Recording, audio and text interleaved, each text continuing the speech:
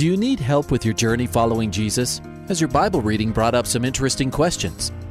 I need a prayer request. I've heard pastors talk about you can't get to heaven just with good deeds. I was just wondering what you guys think. Is there a correlation between the seventh trumpet in Revelations as the last trumpet, or is he talking about some other trumpet? Finally, a place to get answers. We're ready to take your prayer request and answer your Bible questions. Call in at 303-690-3000. Let's join Calvary Live right now.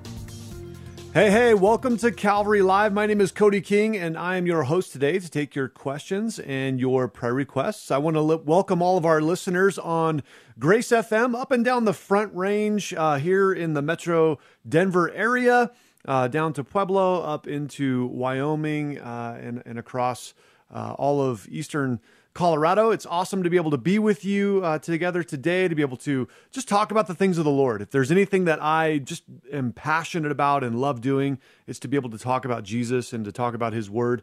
It's a great thing to do, and it's a privilege to be able to be with you today. I also want to welcome our listeners on the East Coast on Hope FM in Pennsylvania and New Jersey and Maryland. Welcome. It's awesome to have you joining us today to listen in. Also, Truth FM, which airs in Tennessee, North Carolina, and Kentucky. It's great to be able to spend time with you. If you are on the East Coast, then you're listening to this broadcast on a 1-week delay. And so just wanted to make you aware of that. Maybe you didn't know that. Maybe you're just kind of listening in, but wanted to let you know that you are listening on a 1-week delay. And as you're doing that, one of the benefits is that you can still call in. We'd love to take your calls. So please call in. We'd still love to hear from you, but you have the added benefit of then listening to yourself on the radio next week. So you get to be able to do that. Also, I want to welcome all of our listeners online as well as through the Grace FM app. I know that we have listeners all over the country and as well as all over the world. And so we love that you're listening in. We love to be able to spend time with you, looking into the Word of God and spending some time thinking about the things that He thinks matters. So we'd love to hear from you, whether you want to give a call in or you want to send in a text message. I'll give you those numbers again here in just a minute. My name again is Cody King. I'm the lead and founding pastor at Redemption Calvary. We're located in the North Metro Denver area. We are in the Commerce City area. And it's an awesome thing to be able to be here. My family and I are church planters. We moved from Southern California about 5 years ago and started a home Bible study. And little by little, by God's grace, He's added to the church. And we've been able to just minister to people as He's brought them to us to care for, to love, to share God's Word with. And we're just excited about the work that God's doing up here on the north side of the Metro Denver area. It's crazy and awesome to be able to be a part of it. Right now, we're actually currently holding Sunday services at the Holiday Inn in Brighton, right near the Prairie Shopping Center. So if you're from around this area, then you know where that's at. That's where you go to Target. That's where you get your Chick-fil-A. That's where you go to Home Depot, that area. So right near there, there is a Holiday Inn hotel, and that's where we're holding our Sunday morning services. We have one Sunday morning service at 10 a.m., and I'd love to have you join us. If you maybe you're estranged from church, you've been disconnected from church for a long time, or you've been hurt, or you just haven't really felt the desire or whatever to go to church, and somehow, my voice is reaching you right now, and you're thinking, I should probably check it out. I just want to confirm that the Holy Spirit's doing that in you, and you should take the opportunity to make that step of faith and get to church, because church is not necessarily the building, it's the people. And as we're connected with one another in fellowship, God does an amazing thing. He does supernatural things in us and through us. So if you're near there, if you're in the Brighton area, in the Commerce City area, some of the Thornton area, we'd love to have you join us at Redemption Calvary. You can check out directions, messages, get more information about the church through our website. It's redemptioncalvary.org.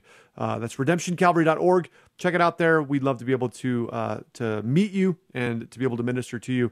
Right now, we're actually on Sunday mornings. We are currently going through a study through the book of Malachi. It's been really powerful, really amazing study. I've really enjoyed going through Malachi. We're taking a sort of a slow approach. Malachi's got 4 chapters, and we're going to spend 7 different weeks in Malachi.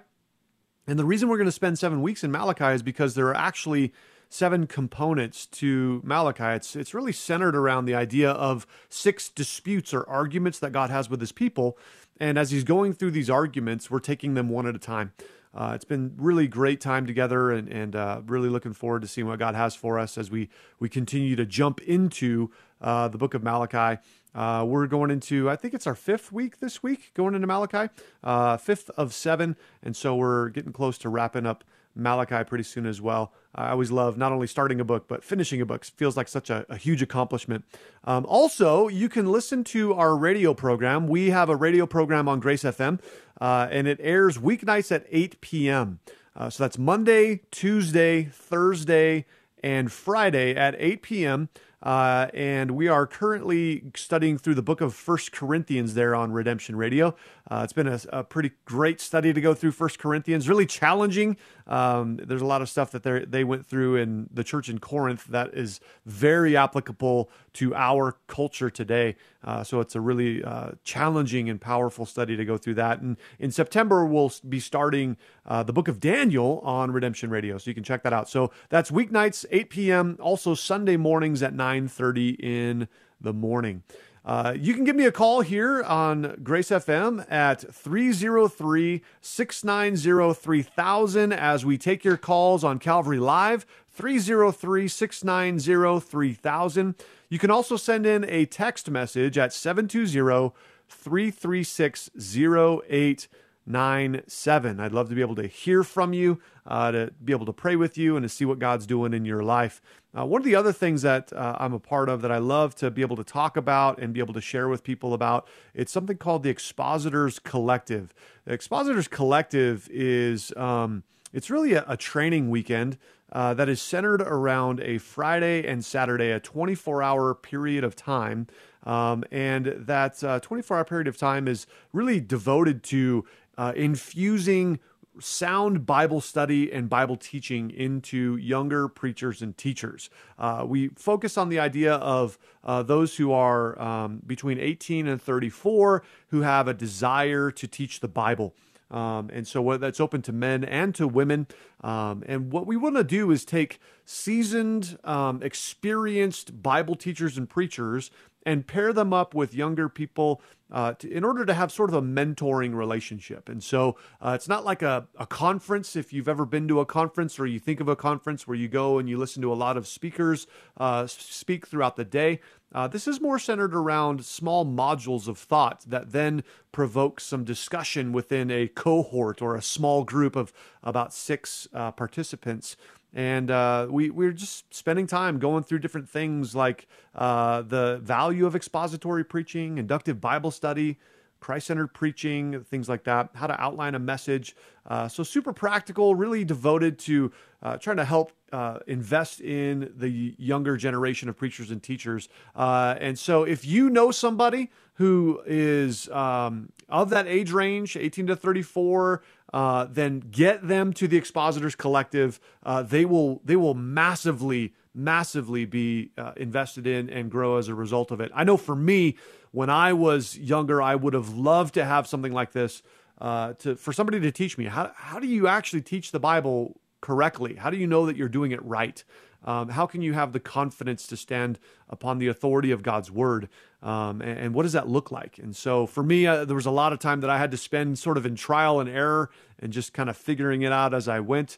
And then picking up different trainings that I was able to find along the way. But this is really the best of compiling all that information and packaging it in a way that I believe is really powerful. So if you're on the East Coast, if you're near the New Jersey area, I'd love to be able to see you. It's going to be coming up, the Expositors Collective, September 20th and 21st in Howell, New Jersey. That's where it's going to be located. You can check out the website, expositorscollective.com, to get information and to register there. But even if you're not over there on the East Coast, it is worth the trip. I think you would absolutely love the time that is spent there. So I hope to see you there.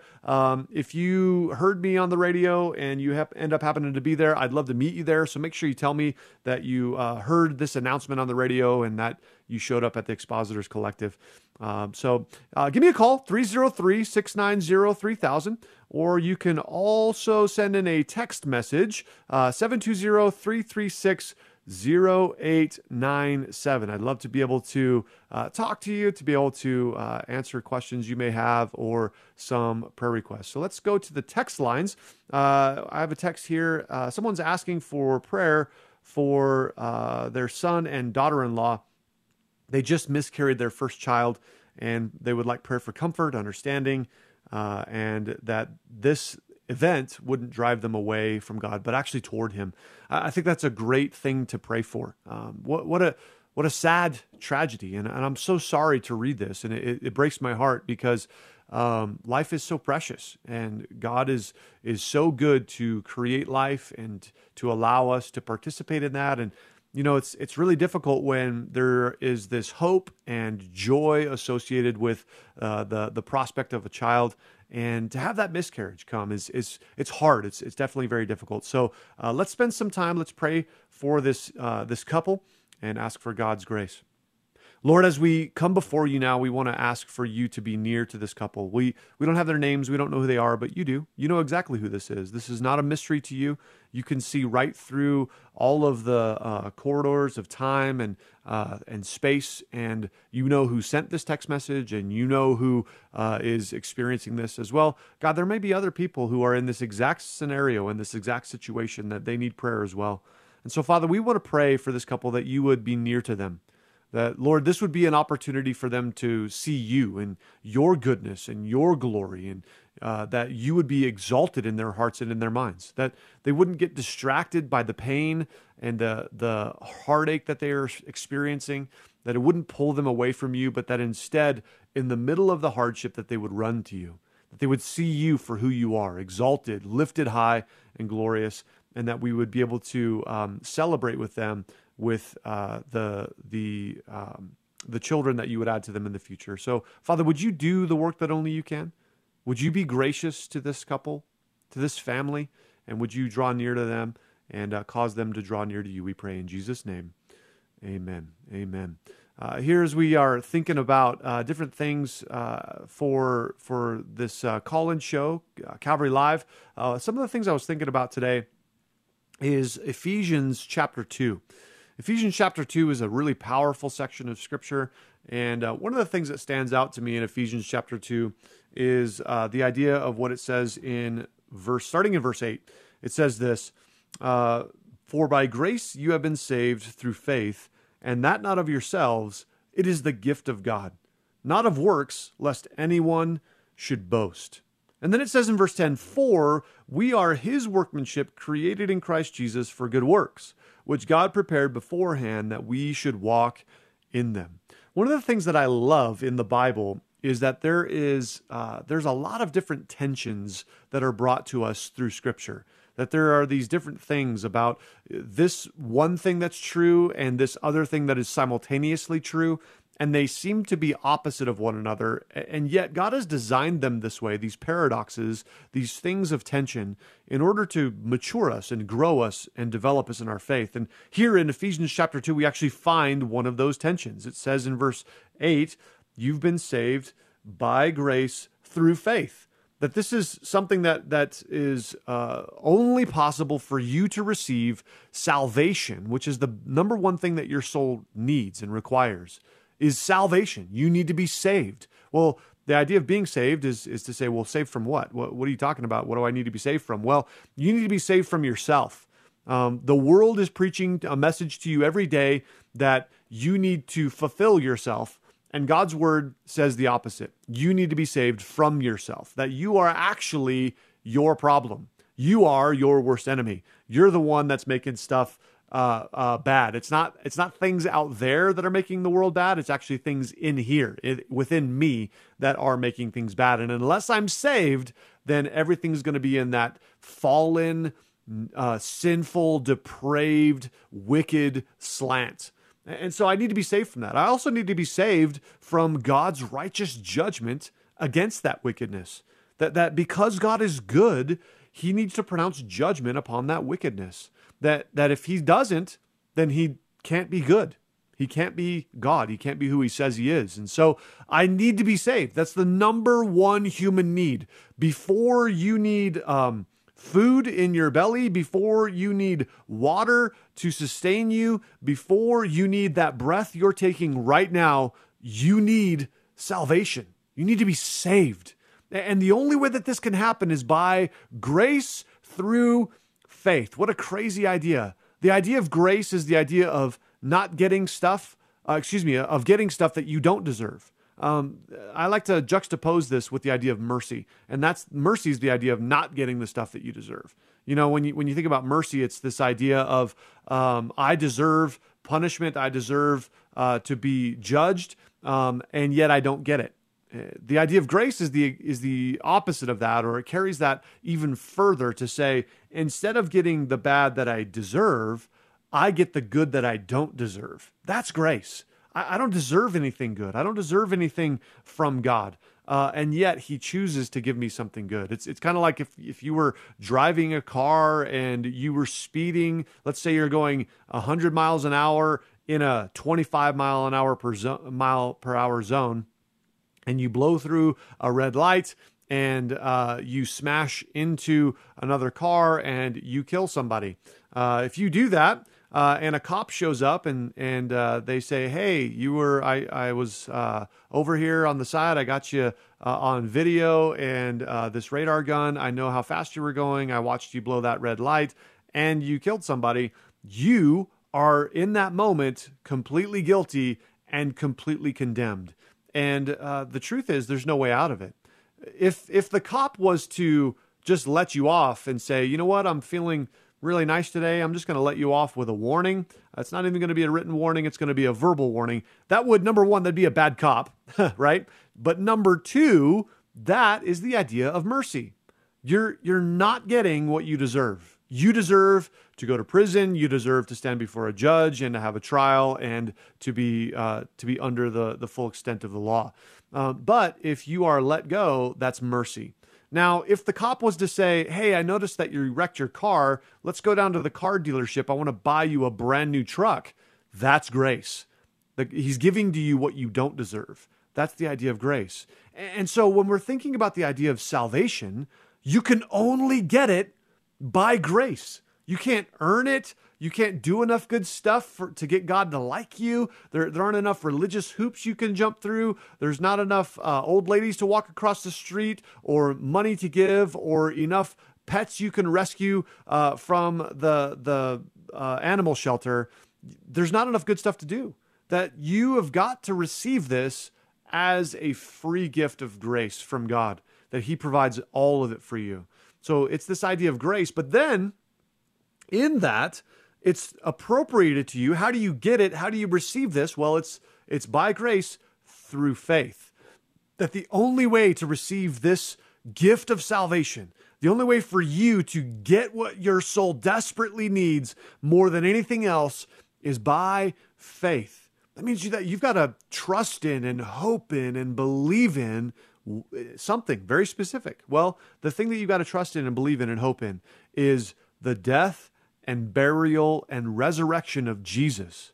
That when Jesus was born into this world, born of the Virgin Mary, that he lived a sinless life and he went to the cross. He went to a Roman cross and he was executed torturously and with his blood spilling from his body for the singular purpose of redeeming or buying back your soul. That's why the cross is so important. And the only way that you can get that, the only way that you can receive that payment into your account and stand righteous and clean and pure before God, is if the blood of Jesus washes over you. And the way that happens is by faith.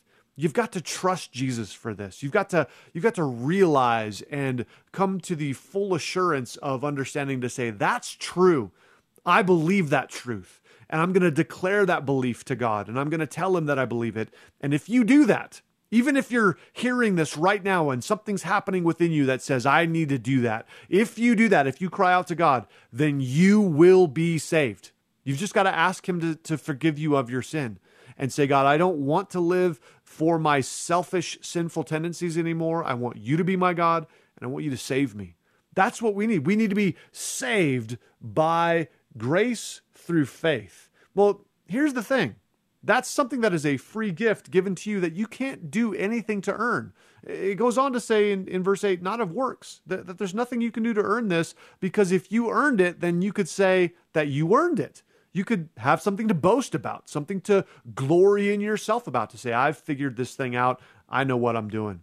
Well, the truth is that you can't do that, because nobody can earn their salvation. Only Jesus can earn it for you. But then there's a tension. There's something else that takes place in this as we look at verse 10, because it's by grace you are saved through faith. And then verse 10 says, for we are his workmanship created in Christ Jesus for good works. On the one hand, there are no amount of good works that you can do to get your salvation. But on the other hand, in verse 10, because you're saved, there are a lot of good works that you should be doing. Here's the best way I can say it. You can't work for your salvation, but you must work from your salvation. That there is stuff that God has designed for you to do. There are things that God thought about when he created the world, when he set things into motion, when he put the world together, and he had you be born at a specific time in human history to the parents that you have and the place that you're at, that God has placed you there, and he's placed you there for a reason. That there's stuff he wants you to do. Listen to verse 10 again. It says, we are his workmanship, created in Christ Jesus for good works, which God prepared beforehand that we should walk in them. So I just want to ask you the question. Are you walking? Number one, do you know what God has made you for? Do you have an idea of what that thing is? What has God created and crafted you for? And secondly, are you actively pursuing fulfilling that purpose with your life? There's a lot of stuff that you can chase down in your life. There's a lot of things that you can do with your efforts, with your time, with your energy. What are you pursuing?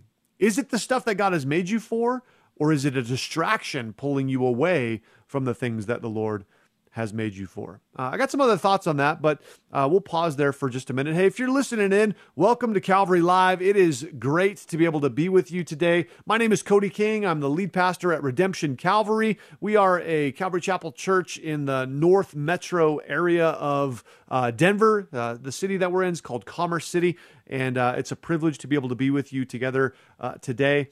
If you are listening, I'd love to be able to talk to you. You can give me a call at 303-690-3000, or you can send in a text message at 720-336-0897.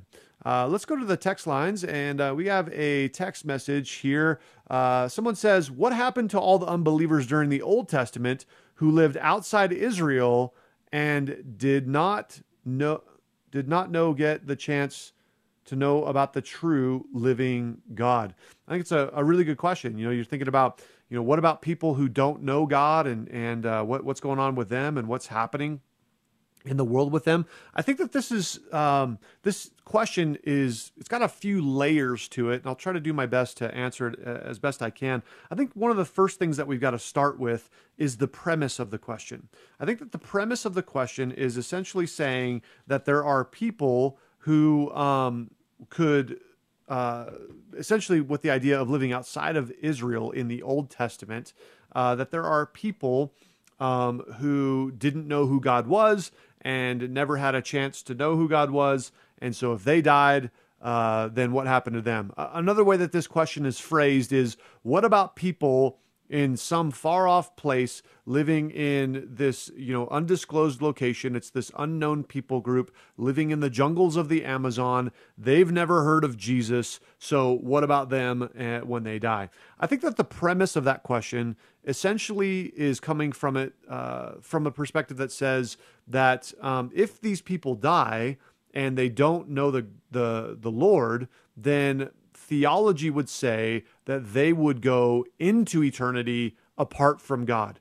And the tension of that question says, doesn't that make God bad? Isn't there something wrong with God if that's true? And so then as people wrestle over this, they try to come up with a whole bunch of different ideas about how to answer that. And, some people have said, well, there's no such thing as hell. That was just a euphemism. Or some people have said, no, it's not that. It's the idea of what's called annihilationism, that people, they will go to hell for some time, but then they'll just kind of burn up like a piece of wood and go out of existence, sort of a thing like that. Or some people have said, the truth is that people they go to hell for a certain amount of time, but they can do good stuff and work their way out of hell.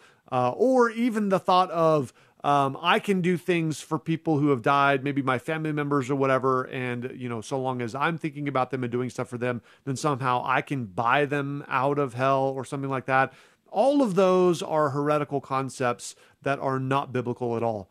Those are all man's thoughts about how to alleviate this tension and how to figure out what's going on. And I think that what we've got to do is we've got to back up a little bit and go to the idea of who God is. And where I go in this is I first go to the idea of who God is in Romans chapter 1. In Romans chapter 1, it says in verse 18, "For the wrath of God is revealed from heaven against all ungodliness and unrighteousness of men who suppress the truth in unrighteousness, because what may be known of God is manifest in them, for God has shown it to them." Verse 20, "For since the creation of the world, his invisible attributes are clearly seen, being understood by the things that are made, even his eternal power and Godhead, so that they are without excuse." So here's the thing. The reality of this is that people are looking at this saying, I'm coming at this saying, well, people just don't know about God. They don't know what's happening with God. And Romans chapter 1 says that there in verse 19, that they know about God because it was manifest in them. Essentially, God is putting something within people to say, I'm here. Now, whether or not they respond to that, that's up to them. And that's something that you have felt.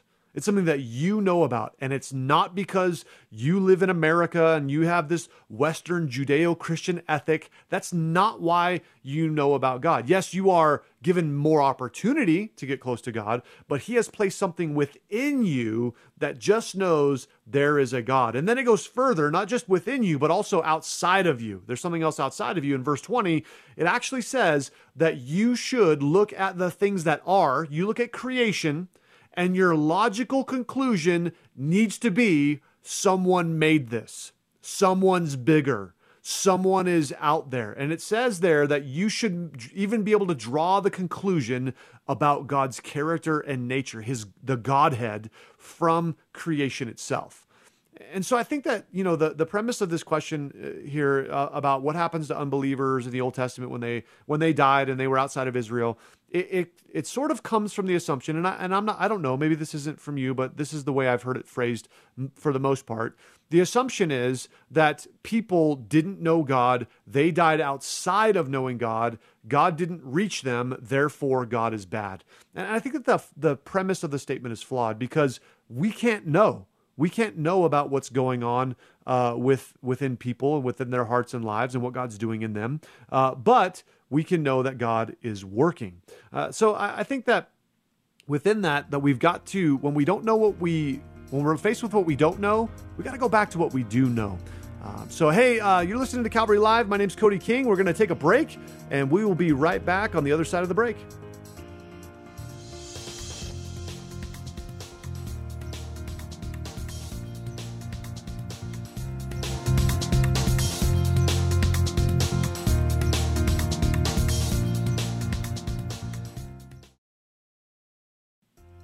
Welcome back to Calvary Live. Give us a call at 303-690-3000 or text us at 720-336-0897.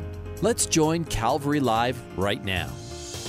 Hey, what's up? My name's Cody King, and I am your host today, taking your questions and your prayer requests here on Calvary Live. I want to welcome all of our listeners from Grace FM on Grace FM up and down the Front Range here in beautiful Colorado. Also, want to welcome our listeners on the East Coast on Hope FM and Truth FM Hey, if you're on the East Coast and you're listening to this broadcast, you're listening on a 1-week delay. Just want to remind you of that.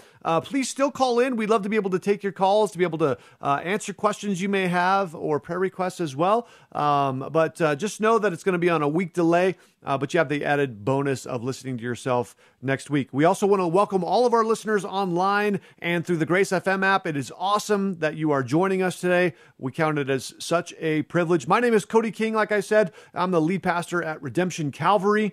You can check our website out at redemptioncalvary.org to find out our location and service times and all that kind of stuff. Listen to messages, all those kinds of things. We are located in the Northeast Metro Denver area. Commerce City is where we're at. We're currently holding Sunday morning services at the Holiday Inn in Brighton near the Prairie Center Shopping Center. So if you're from this area, you know where that's at. And we got one service at 10 a.m. I'd love to have you join us.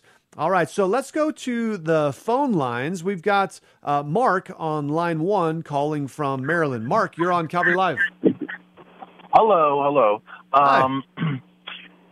I was listening to your broadcasting radio station last week and made a mistake. But anyway, I noticed that you gave some information about on your email. It was for what was it? Oh, it was for the resurrection of Jesus Christ, and it was proof. And you'd given like a 200 and some page essay or writing on eyewitness accounts, I guess it was, and many other things. And it was an actual caller that called in. And I wanted to get all your information so that you could email that to me.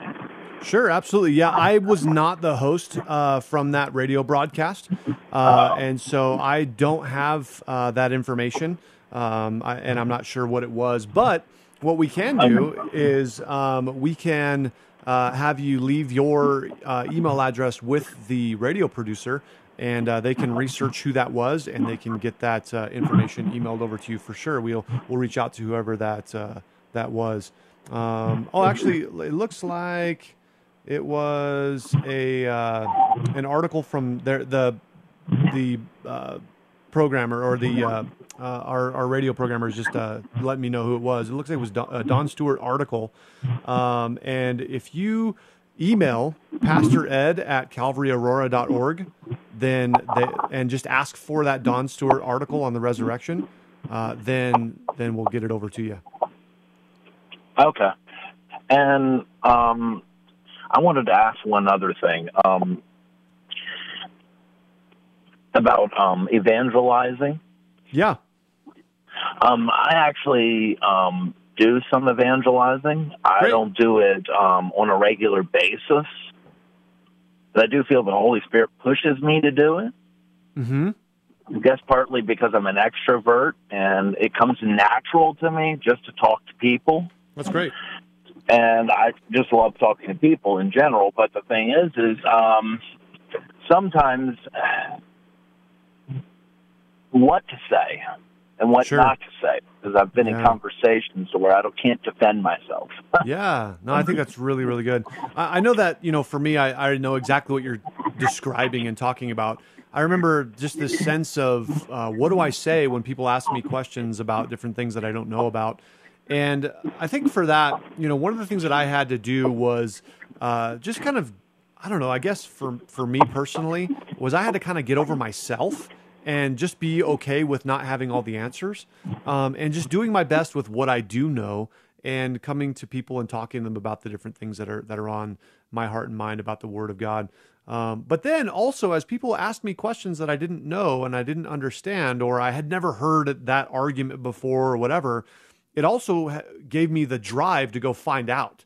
I didn't want to be caught in that situation again. I wanted to know how to answer that question. And so I think for the most part, it's just being faithful to step out in faith and to say something. Because the reality is that even the best argument you can't argue people into the kingdom of God.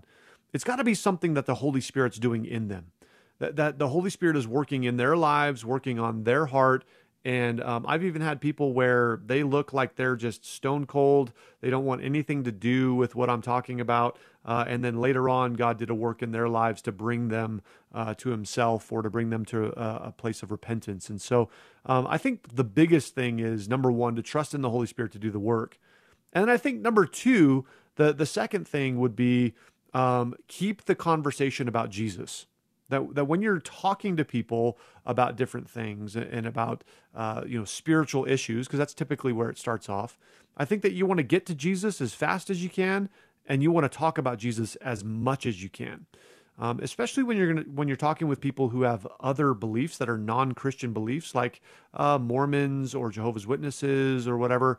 They're going to want to talk about a whole bunch of other things that are extemporaneous. They're just all these peripheral thoughts that really have nothing to do with anything. And the truth is, the reality is, talk about Jesus. I think that's what matters the most. So if there's any two pieces of advice to give on evangelism, that's what I would say. I think the other thing is in Acts chapter 1, verse 8, Jesus says, "But you shall receive power when the Holy Spirit has come upon you, and you shall be my witnesses to me in Jerusalem, Judea, Samaria, to the ends of the earth." And so I think that one of the things that we've got to subtly shift in our mind, and I only say this because I heard the verbiage in the way you articulated the question. I think we got to shift the way we think about witnessing away from a verb and toward a noun. And that's to say, I don't go witnessing, I am a witness. It's not something I do, it's something I am. And Jesus said that the way that that's going to happen is when the Holy Spirit comes upon me and his power is flowing through me. And so I think that in doing the work of an evangelist and in bringing the gospel to bear on people's hearts is very important. But in terms of the way I understand the idea of a witness, the Bible uses that word with the idea of a noun and not the idea of a verb. And so I think that we've got to shift our mentality that way as well. So I hope that helps you. Well, I wanted to comment on that. Sure. Yeah, that was very good information. I'll notice with me sometimes, I will strike up a conversation or we'll get into a conversation. I've had it with various people, but and they'll ask me a question, and I'll get stumped. I'll be like, "Oh man, I don't know what to say now." And sometimes I'll try to give my best knowledgeable answer, or instead of just saying, "I don't know," and sometimes I think I make it worse for myself. Yeah. Than just saying I don't know. And then sometimes. Well, let me ask you this. When you share the scriptures, I've always wondered, if you're going to share the scriptures with somebody, should it be verbatim, word for word, or when you share, or can it be somewhere along the lines of what Jesus Christ and his apostles said? Yeah, I think it's a good question. I think that, so to talk to that first thing that you said, I think that you're absolutely right that when you try to answer a question that you don't know the answer to, you often do way more damage than if you just say, "I don't know." I think there's sort of a humility that we need to have to be able to say, "You know what? I just don't know everything." And that's okay. And I think that if you say that to people, then, I mean, some people, they're just going to have this gotcha attitude. "Yeah, I knew I had that question that you weren't going to be able to answer." And for that, it's, those are the kind of people that I don't really care to have conversations with anyway, because they're not genuine questions that they're asking. They're just trying to get me. But, if someone has genuine questions and they ask a question that I don't know how to answer, then I'm okay with saying, "You know what? I don't know. I'm going to have to spend some time thinking about that, praying about that, and researching, and maybe even asking somebody else about it. Do you mind if I could get back to you on that?" And then from there, that's where I would go right back to something about the cross, something about the gospel, something about Jesus, because that's what they really need to hear. I think the secondary aspect of it, where you're saying, what about the words that I use and quoting the Bible? I think that what we want to strive to do is to be able to quote the words of the Bible as close as we can. But remember that you're working from a translation. So, you're actually not quoting the Bible word for word when you speak it in English. So, in a sense, unless you're going to tell them Greek, they're not going to know that anyway, or Hebrew or Aramaic. They're not going to know that language anyway. And so you're going to have a struggle with that. So I think that sort of, I hope what that does is it alleviates some of the tension of that. But on the other side, I want to put more tension back into it and to say, we believe in the inerrancy of Scripture, which means that we believe in the verbal, plenary inerrancy of the Bible. The verbal meaning the words of the Bible, not just the thoughts, but the words are inspired by God. And we believe plenary means all of them, not just some of them, but all of the words, that God chose the words that he chose and he selected them and put them where they're at on purpose. And so I think that when I'm thinking about that, I want to quote the Scriptures as closely as I can, because I'm not conveying an idea as much as I'm conveying God's word, and God's word carries an idea with it. And so I guess, yes, both and to that one. Okay. Yeah, I'll have to study more, but also sometimes I want to feel like I have to be an encyclopedia when it comes to the Bible, so that I can answer every question. And because sometimes I feel if I don't give them what they want, and then I feel like I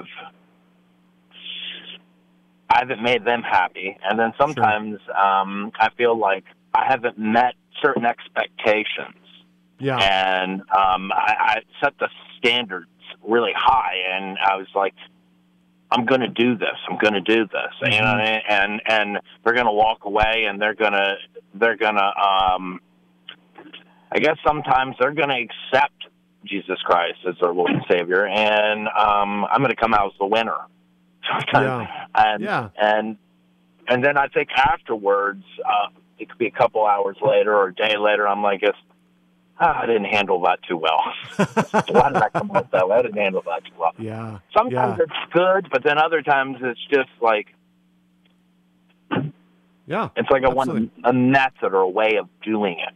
Well, I think that within that, there's some tension that's placed within there. It's one of the things that I opened the show with, is this idea of tensions that we find all throughout the Bible, and you're describing one of them. And the tension is that I bear the burden of responsibility to preach the gospel. It's something that God has called me to do simply because I draw breath and I know Jesus. And so I need to be able to tell people about him. But simultaneously true is I don't save anybody. The Lord is the one who saves. The Holy Spirit is the one who convicts. And even though I have the best, most airtight, solid arguments, that's never going to get people into salvation, because salvation is Ephesians 2:8, by grace through faith. And so they need to be brought by the Holy Spirit to the point of that. And so, I think there's a sense in which I want to do my best and I want to give solid, logical arguments. I hate when people say, I just left the church because no one can answer my questions, because I think, there are really good answers. You just need someone to spend the time to talk to you about it. But at the same time, I think for you, what I hope to speak into you in this is to say, let yourself off the hook a little bit. Jesus is the one who saves, not Mark. And so let the Lord do that work through you, pointing you back to Acts chapter 1, verse 8. It's the Holy Spirit's power as he comes upon you. So I think just be faithful to step out in faith in the Lord and trust him to do the work that only he can do by bringing the gospel to bear upon the hearts and souls of men. Yeah, I appreciate that, because I did think about that one time. I was like, maybe I'm trying too hard. Yeah. And I'm trying to do what I can't do. Yeah, absolutely. Yeah. And I'm trying to be like trying to save them. Yeah. And exactly. when really it's not me that's saving them. Exactly. I'm just sharing the word of God. And then it's like throwing a seed out there. Yeah. Well, I think that the other thing that can happen in that is that I end up, let's say I do present the gospel and they do respond to it, then I think I had something to do with it. And then all of a sudden my pride is incited and I think, man, I'm so awesome and it's all about my glory. And then now I've fallen into sin by doing something that's good, by sharing the gospel. And so I think there's definitely pitfalls all around it. And just trusting in the Lord to use you. Can I pray for you, Mark? All right, I'm gonna pray for you, Mark. Sounds like we lost you. Lord, I thank you for Mark. I pray that you would bless him and encourage him and cause him to be filled with your Holy Spirit, just like we read in Acts 1:8, that you would cause him to be a witness to you and that you would use him powerfully and mightily to be able to bring people into your kingdom, that you get all the glory and that we would rejoice over the work you do. We pray in Jesus' name. Amen. Amen. God bless you, Mark. And I wanted to I'm here. Yeah. Can you hear me? Okay. I wanted to make one quick comment, Sure. and then I can finish up. But usually, something that I heard, I can't remember if it was a theologian or a pastor that I was listening to, but on the internet, and he said, once you shared it, walk away. Sure. Don't try to make it. Don't try to get into a bunch of discrepancies. And I believe it's Timothy. It was 2 Timothy, I believe it was, or it was Paul. It said, don't get into squabbling over a lot of silly stuff. Yeah. Just focus on what's important, and that's just sharing the Word of God and then moving on, and then just go into prayer and pray for the person and leave the rest up to the Holy Spirit. Absolutely. Yeah, and I think that there's a sense in which you've got to be discerning in that, Like I said, I don't really spend a lot of time with people who just want to argue and for the sake of argument. With them, I'll present the gospel. If they don't want it, then that's on them. But if people have genuine questions and they're really wrestling over things, man, I'll make all the time in the world to talk through things with them and to help them through it. So I think just ask the Holy Spirit for that discernment to know with the person that's standing in front of you, what do they need and how much time should I spend on this, and allow him to lead and direct you. So awesome. Thanks for calling in, Mark. God bless you. Same to you, sir. Right. Have a good one now. Bye-bye. Yep, you as well. Thank you. Bye. God bless. Hey, you're listening to Calvary Live. My name is Cody King, here in studio taking your calls and prayer requests. Let's go to line 2 with Jason. Jason, you're on Calvary Live. Jason, are you there? Yeah. All right. Hey, you're on Calvary Live. Hey, I'm a Christian. I'm from the Baltimore area called Greater Grace. Have you ever heard of it? What was that? Say that again? Greater Grace. Greater Grace. No, I don't know about that. Yeah, they're on the internet. Yeah. Hey, when this in the Revelation, right? It says he's coming back with 10,000 of the saints. What is actually he talking about? Yeah, that's a really good question. What he's referring to there in Revelation of returning with 10,000 of his saints is the idea of the second coming of Jesus. Yeah. Right. And so this is the moment at which Jesus returns to the earth, and he's coming back with the saints. And so what that looks like timeline-wise is the very next thing that we're looking for on the prophetic scale is to say we're looking for the rapture of the church. That's in 1 Thessalonians chapter 4, where it talks about that idea of the rapture of the church. Now, in the rapture of the church is taken out of the world, and then the events of Revelation take place. And then at the end of Revelation, Jesus returns to establish himself as God, as King, as Lord, as ruler, and we get to come back with him, those who have placed their faith in Jesus prior to that rapture. Or, those who have died in faith previous to the rapture of the church, come back with him. So that's what that's talking about. Well, there's millions of people in heaven. How come it just says 10,000? Yeah, so it's not necessarily 10,000. It's just more of a euphemism of lots. That's kind of what that means. So especially in the Bible times and with those writers, they didn't have words the way that we do to describe numbers. And so they would say thousands of thousands or, those kinds of things, or 10,000s. It's a euphemism that means a lot. So it's to say an innumerable amount, lots and lots of people. Oh. Hey, what's that word when we eat in heaven, right? When we eat and drink, where does it just the pest? How's that word? The pest. We won't have in their stomachs heaven. Where does it go to? Yeah, I don't really know, man. It seems as though when you look at the resurrected body of Jesus, that he, comes back from the dead and he spends time with his disciples. He's got this resurrected body, and it's the same and different. It's similar in that he looks like a man, but it's different in terms of he can walk through walls and he can sit down and eat a meal. And so, it looks similar, but has some different kinds of properties. Also, Jesus looked different. But then once they figured out that it was him, even though he looked different and they didn't recognize him at first, then they were able to recognize him. And so there's some mystery involved with it in terms of that. But some theologians would say that we're returned back to our state kind of in the Garden of Eden, how God originally created man. And so, there's some mystery involved with that, but we're definitely told in Revelation that there's this wedding feast that we get to participate in. And so how it's going to work, what it's all going to look like, not exactly sure. Thanks for calling in, Jason. It was great to talk to you. All right. God bless you, Jason. All right. Let's go to line 3 and Shelly in Colorado Springs. Shelly, you're on Calvary Live. Hi, sir. I have a question. Sure. About prayer. Yeah. Okay. My question is this. So, whenever we pray, is it okay to pray, without talking words? How can I explain this? It's like whenever you pray, I know I always thought, well, I need to pray out loud, and so I was doing that for a long time. But now I'm working, I'm busy. I literally don't have a minute that's by myself. And so sometimes I'll just start praying right there where I'm at, while I'm working or whatever, but just in my mind, not, and in my heart, but not out loud. Does God even hear that? Yeah, I think that's a really, really good question.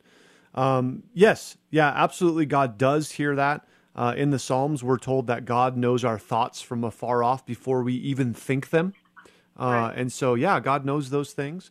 I think that when we're considering the idea of prayer, it is extremely valid to say, I'm not in this position where I have these external opportunities for prayer. I know that, when I'm talking to people sometimes, I'm in my mind as I'm talking to them, I'm praying, saying, God, would you help me to be able to say what I need to say to this person? Right. And to help them. And so I think that, in that it's completely valid to do so.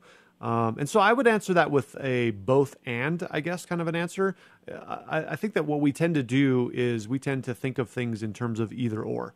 Right. And for the most part, life is a whole bunch of gray area in the middle where it's both and, not either or. And so I think that it's important for us to consider how we can, like Paul says, pray without ceasing.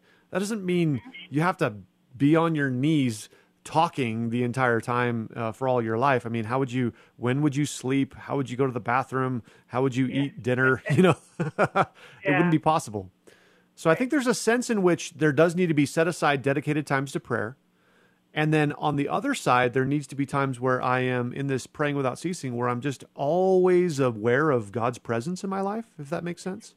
And I'm always communicating with him as if he's my best friend just right there with me, because he is. That's the reality. Also, 1 Corinthians talks about the idea of groanings, that there's these things within me that I'm not even sure, and that the Holy Spirit prays through you and with you in these groanings. Actually, I think that's John. I'll have to look it up.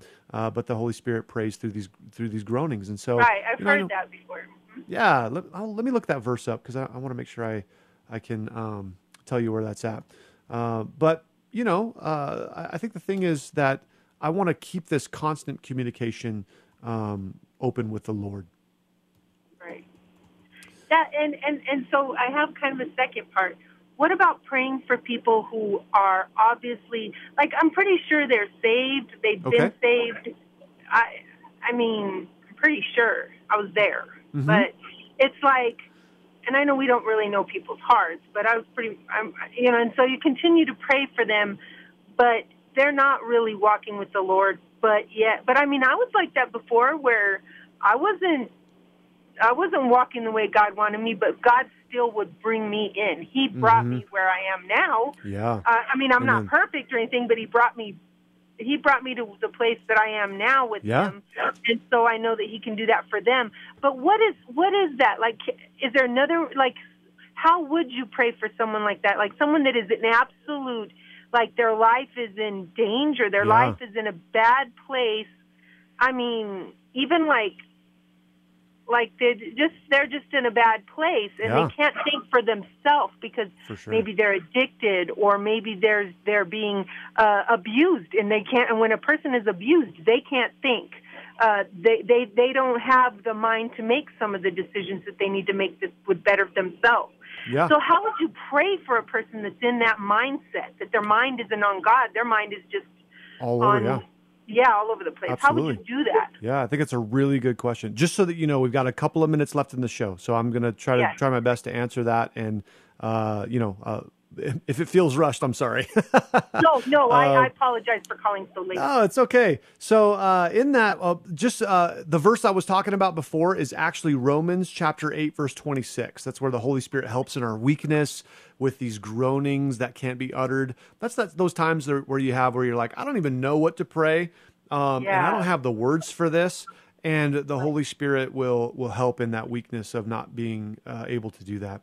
To answer the other part of the question, I'm going to answer that in a way that I don't think most people really, I don't think it will really, they'll like it. But I think it's the right way to pray, because it's exactly what my sister prayed for me. But it was before I was a Christian. My sister prayed a prayer that was like a "Get him, Lord" kind of a prayer. She was praying, God, would you save him and would you protect him? And she was praying all these kinds of things. And then her prayers subtly shifted to say, God, do whatever it takes to get to the heart of my brother. And as she prayed that, she watched God take my life apart and bring a lot of pain into my life. And it was through that I was able to come to repentance and come back to him. You see, actually come to him for the first time. In Hebrews chapter 12, it says this, in verse 7, it says, if you endure chastening, God deals with you as sons, for what son is there whom the Father does not chasten? And then down in verse 11, it says, now no chastening seems to be joyful for the present, but painful. Nevertheless, afterward, it yields the peaceable fruit of righteousness to those who have been trained by it. So my advice in terms of that prayer would be, pray, get them, Lord, kind of prayers. Pray, God, bring them to the end of themselves. Pray things like, God, don't let them have any joy in that at all. Cause whatever they think they're eating that's awesome to turn to dust in their mouth. And that might sound harsh, but right there in Hebrews 12:11, it says that kind of a thing, that's what actually brings us to the peaceable fruit of righteousness. Right. Okay, I gotcha. Awesome.